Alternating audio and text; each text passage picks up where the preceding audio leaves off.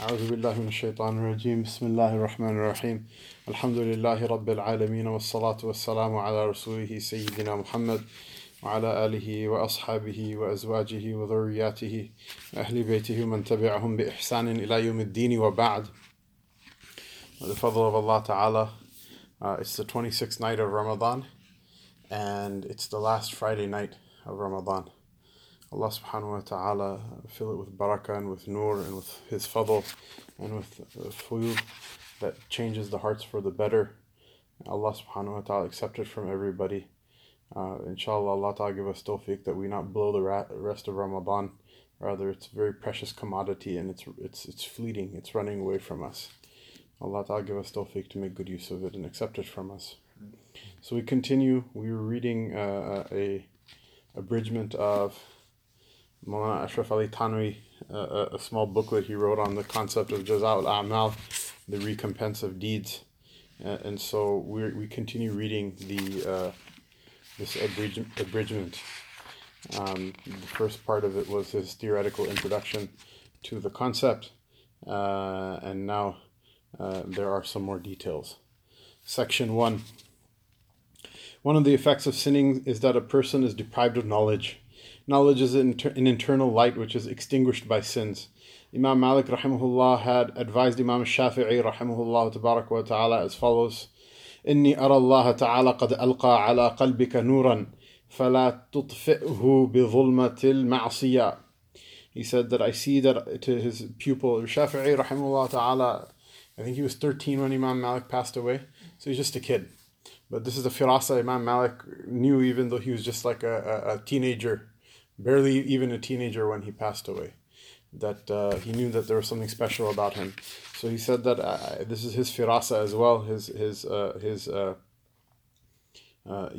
uncanny and supernatural intuition. That he said to him, he says, I see that Allah Most High has cast upon your heart a light. So do not extinguish it with the darkness of disobedience. This is one of the things that I think is missing from people's practice or understanding of the deen, I should say, nowadays, is that people think of knowledge as information. They conflate knowledge as information. When we talk about ilm in the deen, we're talking about a compound ability that someone possesses. It is the two sides of the coin: the knowledge in the mind and the understanding of it in the heart. Otherwise, just the knowledge without the ma'rifah, those are just ma'lumat. It's just information. This is one of the reasons why the ulama are not excited about people who go and learn about Islam from a university, even in Muslim countries. Why? Because the Rasul sallallahu alaihi wasallam said what? He said that al-ulama umana ar-rasuli ala khalqillahi, that the people of knowledge are the trustees of the Rasul sallallahu alaihi wasallam. They're the trustees of the Rasul over the creation of Allah Ta'ala. And so when you get a PhD in Near Eastern languages and civilizations, or in Islamic studies, or in theology, at an American university or an English university or a French or German university, or at Ilahiyat faculty in Istanbul or one of the other universities in the Muslim world as well, tell me, which class teaches you how to be the trustee of the Rasul sallallahu alaihi wasallam or the creation of Allah? Nobody will ask you whether you got up for Fajr. If they do, it's completely a personal thing, has nothing to do with your actual formal training. The two of them are divorced.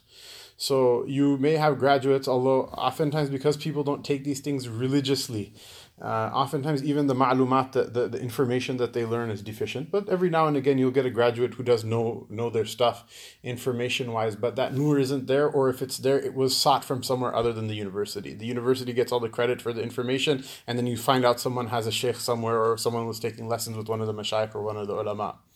And so, am I saying that there's no point in a practicing Muslim getting one of these degrees? No, but it's not ilm. The point of it is not ilm. The point may be that you grab ilm from somewhere else and then you go into these fields and defend Islam or whatever, or that you may be able to increase in your ma'lumat, in the information that you receive. But this is not ilm according to the definition of ilm that comes from our akabir mashayikh, like Malik, like a Shafi'i, right? That ilm is what? What did Malik say? It's a light that Allah Ta'ala casts into somebody's heart.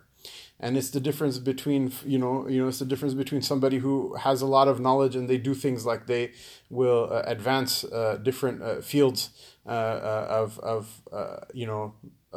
sciences and math and other things, etc., in order to benefit people. And then another person will take that same math and science and they'll develop an atom bomb with it. Is that smart? No, it's dumb. To be able to design something that can, that will one day go on to have the ability to destroy 95% of the world's life in less time than it takes Domino's to deliver a pizza is pretty stupid. And so there's no light in that at all. All of it is darkness. Even though the information is the same, but because the ma'rifah isn't there, all of it is darkness. And this is something you will not receive this light from a kafir. Rather, Allah Ta'ala forbids a person to try to seek ilm from, وَأَعْرِضْ عَمَّنْ تَوَلَّى عَنْ ذِكْرِنَا وَلَمْ يُرِدْ إِلَّا الْحَيَاةِ الدُّنْيَا ذَلِكَ مَبْلُغُهُم مِّنَ الْعِلْمِ. It says, turn away from the one who turned his back on our remembrance and doesn't wish for anything except for the life of this world. That is the extent of their ilm. Their ma'rifah has nothing to do with the other world. That's the extent of their ilm is what? It's just the surface level information, ma'lumat, that they can grab from things around them. Allah Ta'ala commands us to turn away from it. If you don't like it and you think I'm being extreme, then go take it up with Allah Ta'ala. Go argue with him. I didn't write the Quran, nor did my father, nor did my grandfather, or my mamu chacha tai. I didn't write it, that you can argue with me about it or call me a fundamentalist or whatever. Go take it up with Allah subhanahu wa ta'ala if you actually believe in him. This is something to understand. Now, what is the effect of sinning? Imagine this is that the effect of sinning, remember we talked about some sins lead to other sins, which are certain sins are punishments for other sins. And they will lead to a type of destruction that the original sin did not lead to. And so this is one of the worst and one of the most just horrifying of consequences of sin, which is what?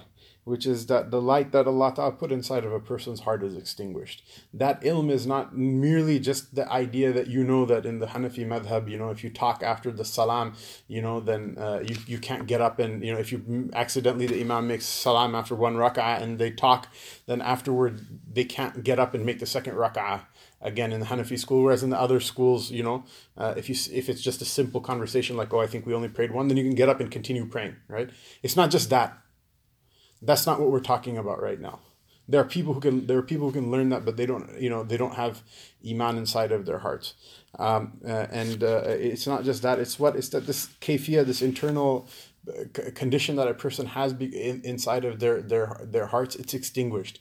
And this is why, you see, what's the difference? Someone asked what's the difference between the Sahaba radiallahu anhum and the Aslaf, and between them and between us. Is that we have these huge books of fiqh and huge books of aqidah and huge books of hadith and all of these things, and you see they're all dissected bit by bit according to a very rational and a very philosophically robust framework. We analyze in books those things, and they bring a wealth of meaning to us. Those people, that was actually their life. That's what they lived. Do you understand the difference? Why? The light was inside of their heart, so they didn't need so much formal education in order to understand it.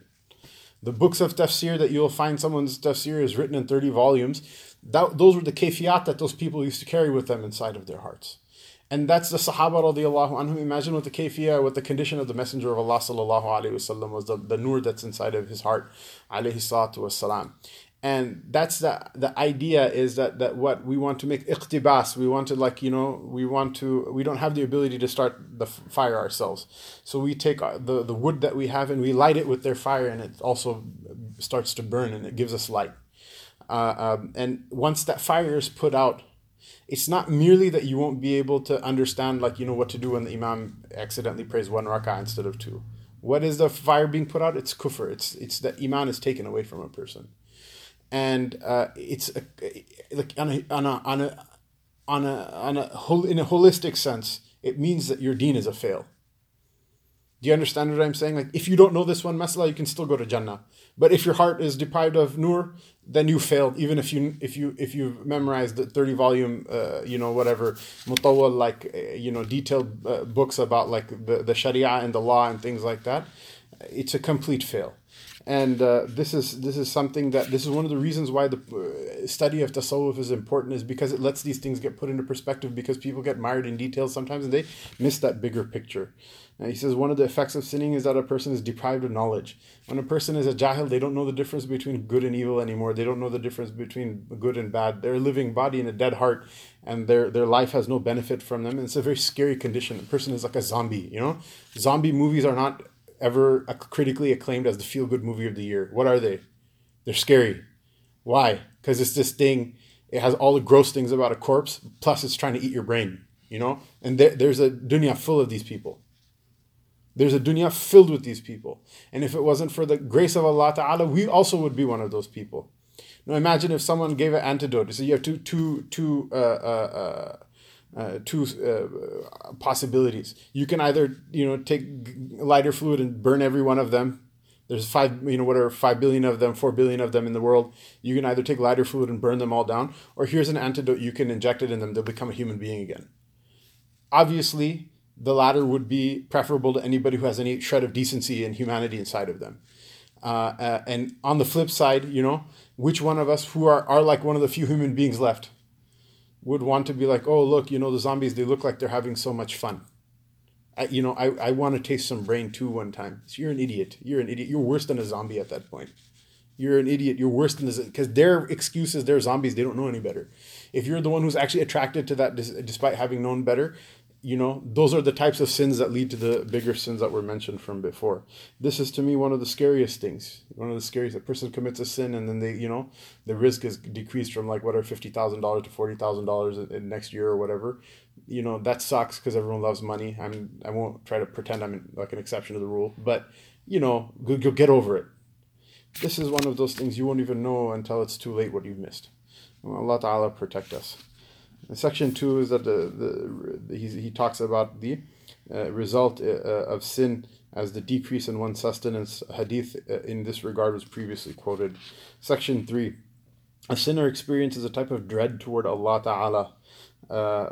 This is a point which can be understood by a person who has the slightest inclination. A person complained to a Sufi once that he was experiencing dread. The Sufi replied, إن كنت قد وحشتك الذنوب فدعها إن شئت واستأنس. He said that if sins have caused you to experience dread from Allah, then give them up and you will experience affinity again. And here the dread is not like fearing Allah. Fearing Allah Ta'ala, like khashya and taqwa, and these things are actually a good part of iman. Here the dread is such that just the thought of Allah Ta'ala makes a person want to run away. There's some people who don't like religion just because the thought of having to answer for their deeds, they just don't want to think about it. They completely want to ignore it, pretend it's not there. Hopefully it'll go away. It causes them anxiety. But Allah Ta'ala is the one who kataba ala nafsihi rahmah.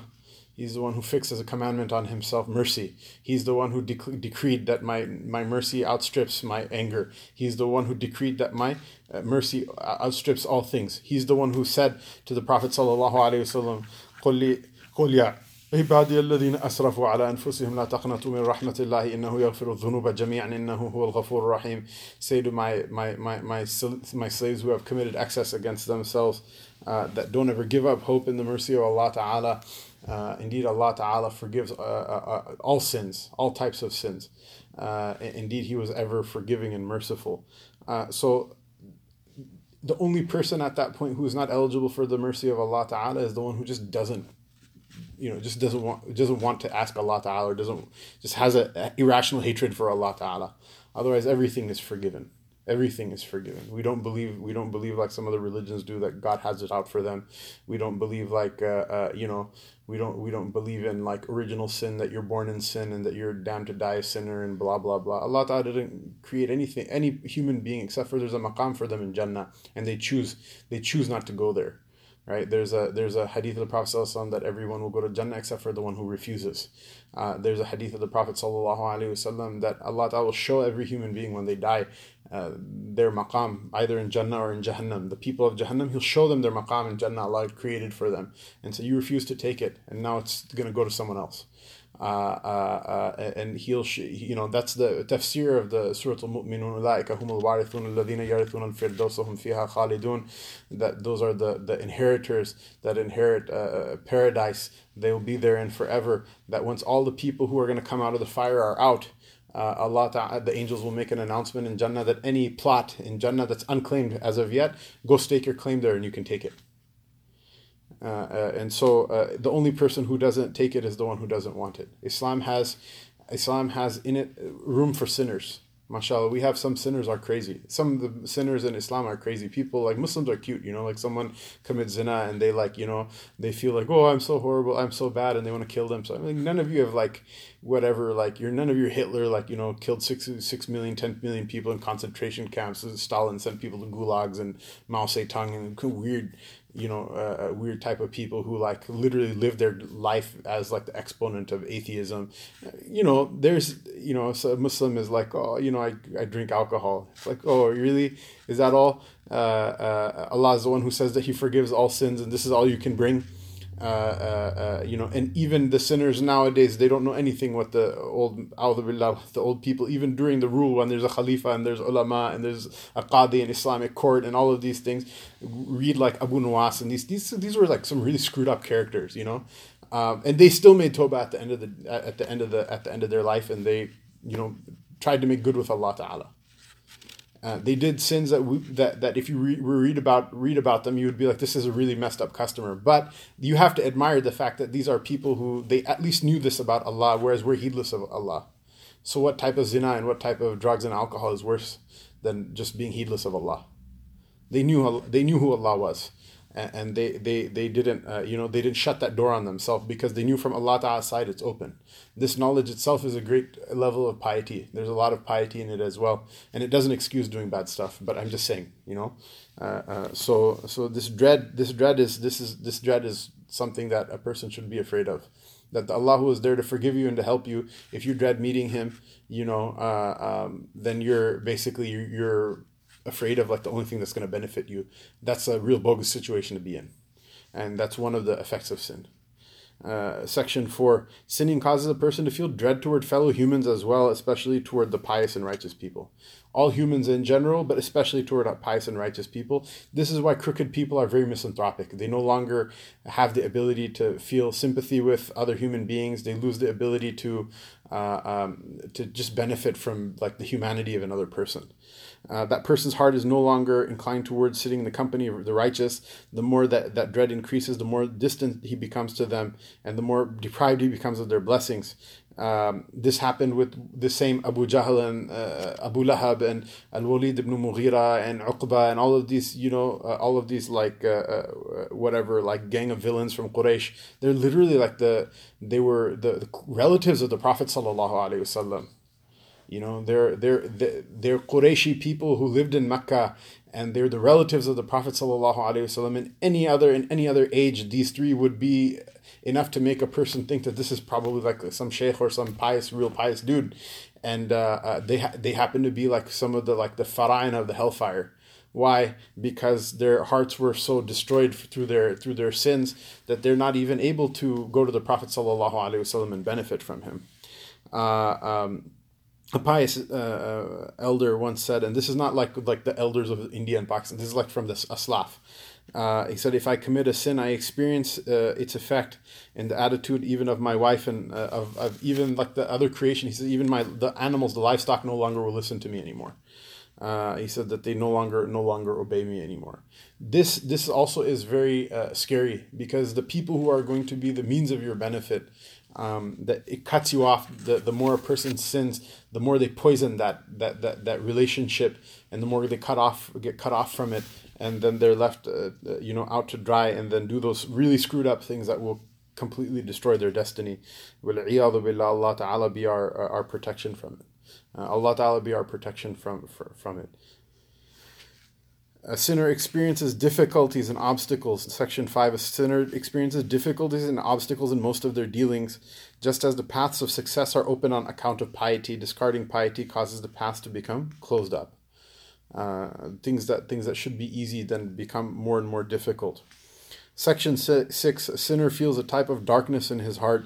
If he ponders over this a little in his heart, he will perceive the darkness clearly. Obviously, most of those people don't. Some people, I guess, do, but most of them. So if you can, please do it before it's too late. Otherwise, most people, by the time the darkness becomes so, blinding that a person is not even able to see it, they're so dead. The force of this darkness results in a state of confusion and perplexity, which causes the person to fall into innovations, deviation, ignorance, and eventual destruction. People will follow some new prophet or some new cult or some new group or some weird these types of things, and you see that there are the people who are the most scientific, modern, logical, rational, worldly, materialist people. Those people are the ones who end up calling the Psychic Friends Network and end up having trolls and tying knots and stuff and weird superstitious hyper superstitious type stuff. Those are the people who end up doing those types of things. The effect of darkness on the heart then comes into a person's eyes and spreads across their face, which can then be seen by others.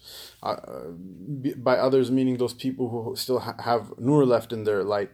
No matter how handsome and beautiful a flagrant sinner may be, a condition of darkness is visible on his face.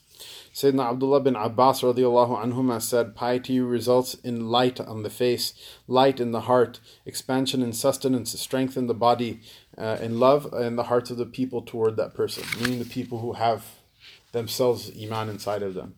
Sin causes the face to lose its light, and it causes darkness in the heart and in the grave, lethargy in the body, constriction and sustenance, and hatred in the hearts of people toward that person. Section 7, sinning causes weakness in the heart and the body. The weakness of the heart is obvious in the sense that the person's enthusiasm for good works decreases until it becomes non-existent. As for the weakness in the body, we know that it is subservient to the heart. If the heart is weak, so will the rest of the body be weak. Look how physically strong the Persians and the Romans were, yet they could not stand in the face of the Sahaba radiallahu anhum. You see the Sahaba radiallahu anhum, when they came out of the Arabian Peninsula, they fought a technologically advanced civilization, or a set of technologically advanced civilizations. The Persians, they were so advanced from literally thousands of years before Rasulullah sallallahu alaihi wasallam, that they could dig a tunnel from two sides of a mountain from miles away, and the tunnel would meet in the middle. Can you imagine digging through stone? How difficult it is just to make a tunnel that doesn't collapse, and there's no GPS, there's nothing, no signal. If you miss each other by even a small amount, you'll never know. But they were a technologically advanced civilization, their wealth was accumulated over centuries, over generations, kings and dynasties passed. And they accumulated wealth, they accumulated knowledge, they accumulated traditions, military traditions, etc. And the Romans are well known to the world, but still they couldn't even meet eyes with them in the battlefield. They would flee from the battlefield. And this is not just a thing that has to do with Muslims. Muslims, if you start doing the thing, you remember we mentioned yesterday about Sayyidina Abu Darda crying, weeping on the conquest of Qubros of Cyprus. This happened when the Mongols invaded the Muslim heartlands. The Khanate of the Khwarazm Shah in Central Asia.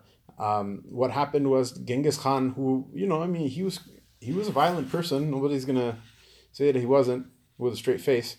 But he didn't destroy the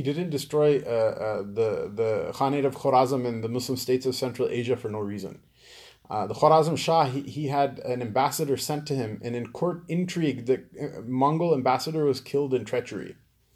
And another ambassador was sent to ask, why was our ambassador killed? And that ambassador was killed also in intrigue, in treachery. Then it's on. Then he's like, this is it. We can't just let this go by. And obviously massacring innocent people is not a way of solving these problems, but he wasn't a Muslim. And they say that the Muhammad Shah, the Shah of the Khwarazm Khanate, the king, he was himself, and the Turks are a warlike people. They're like the cousins of the Mongols. I mean, they fight with the same tactics, everything. In fact, when they get beat by the Mongols, oftentimes they'll just be absorbed into the army because they're very similar. They're ethnically very similar people. And so what happens is that he has a whole army, and just right before the battle, the king is seized with terror and he flees. He flees the battlefield. Now imagine if you're an army and you see like the commander of your army and the sovereign ruler of your nation bail in the middle of battle. Is that going to make the battle go according to like some sort of orderly plan, or is it going to cause chaos? It completely caused chaos. There's no way they're going to win after that. One of his sons, who was hitherto ignored for power and for the throne, his name was Jalaluddin. He was a pious and a brave and competent commander. He took a small faction of the army and kept the Mongols like through hit and run tactics at bay for some time. But he had such a small group of people under his command, he wasn't able to resist them. Otherwise, the rest of the Khwarezmian army was destroyed. And literally, this happens city after city after city, all the way through to Baghdad. That they will basically taunt them. Chinggis Khan, and then after him Hulegu, who the Persians will give the nickname Halaku, which is actually not his name, but Halak means like death or destruction in Arabic. They nickname him this because of how like just merciless he was. He would literally write letters to the Muslim rulers, and he is like a shamanist, like a pagan. You know, he would write letter to the Muslim rulers of these cities. He would say, "Don't try to fight against us. We know what kind of people you are. We know that you have your deen and your qadis and your ulama. They tell you one thing, and we know that none of you follow it. You all do something else."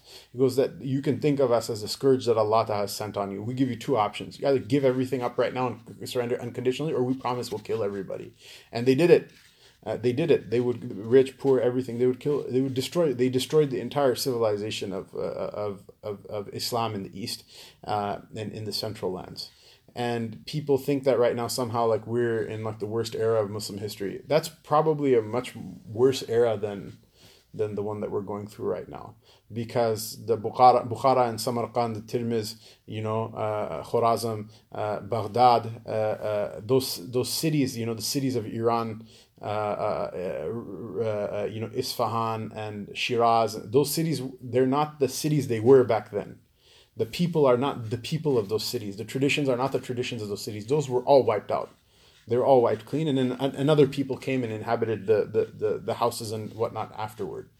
But this is something that happens, is that because of this weakness, this dread, this weird kayfiyat that comes inside the hearts of people, humanity is completely gone, and this is really all that's left for them. And you'll see in the eras like that. Right, so you see the complete opposite. What happened to the Romans and the Persians actually happens to the Muslims when the Muslims start doing the same things that the Romans and Persians do. And you'll see even in those times, however, there were people from amongst the Muslims who stood in the face of the Mongols. You'll see there are still people amongst the Muslims who stood in the face of destruction, and they ice skate by without getting harmed. The Battle of Ain Jalut, it's fought in like basically Palestine, southern Palestine, between the combined army of Syria and Egypt.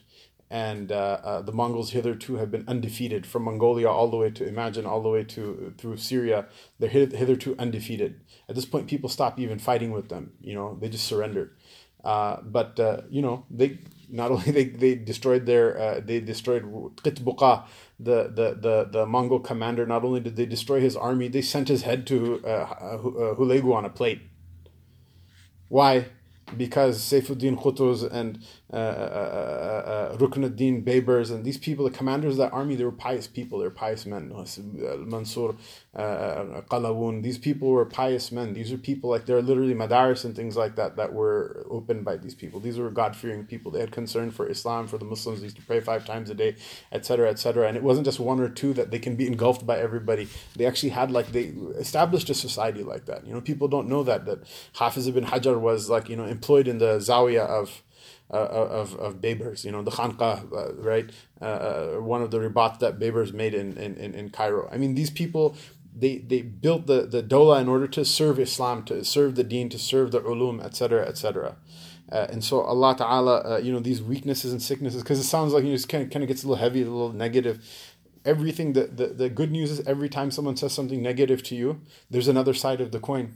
Why do we have to be so negative about everything all the time? So many things we're so negative about them. So man tashabbaha biqawmin fahuwa minhum, right? Like if whoever imitates a group of people is one of them, which means like, if you dress like a kafir, you're a kafir. Well, maybe, but maybe also means that if you dress like a pious person, you'll become a pious person.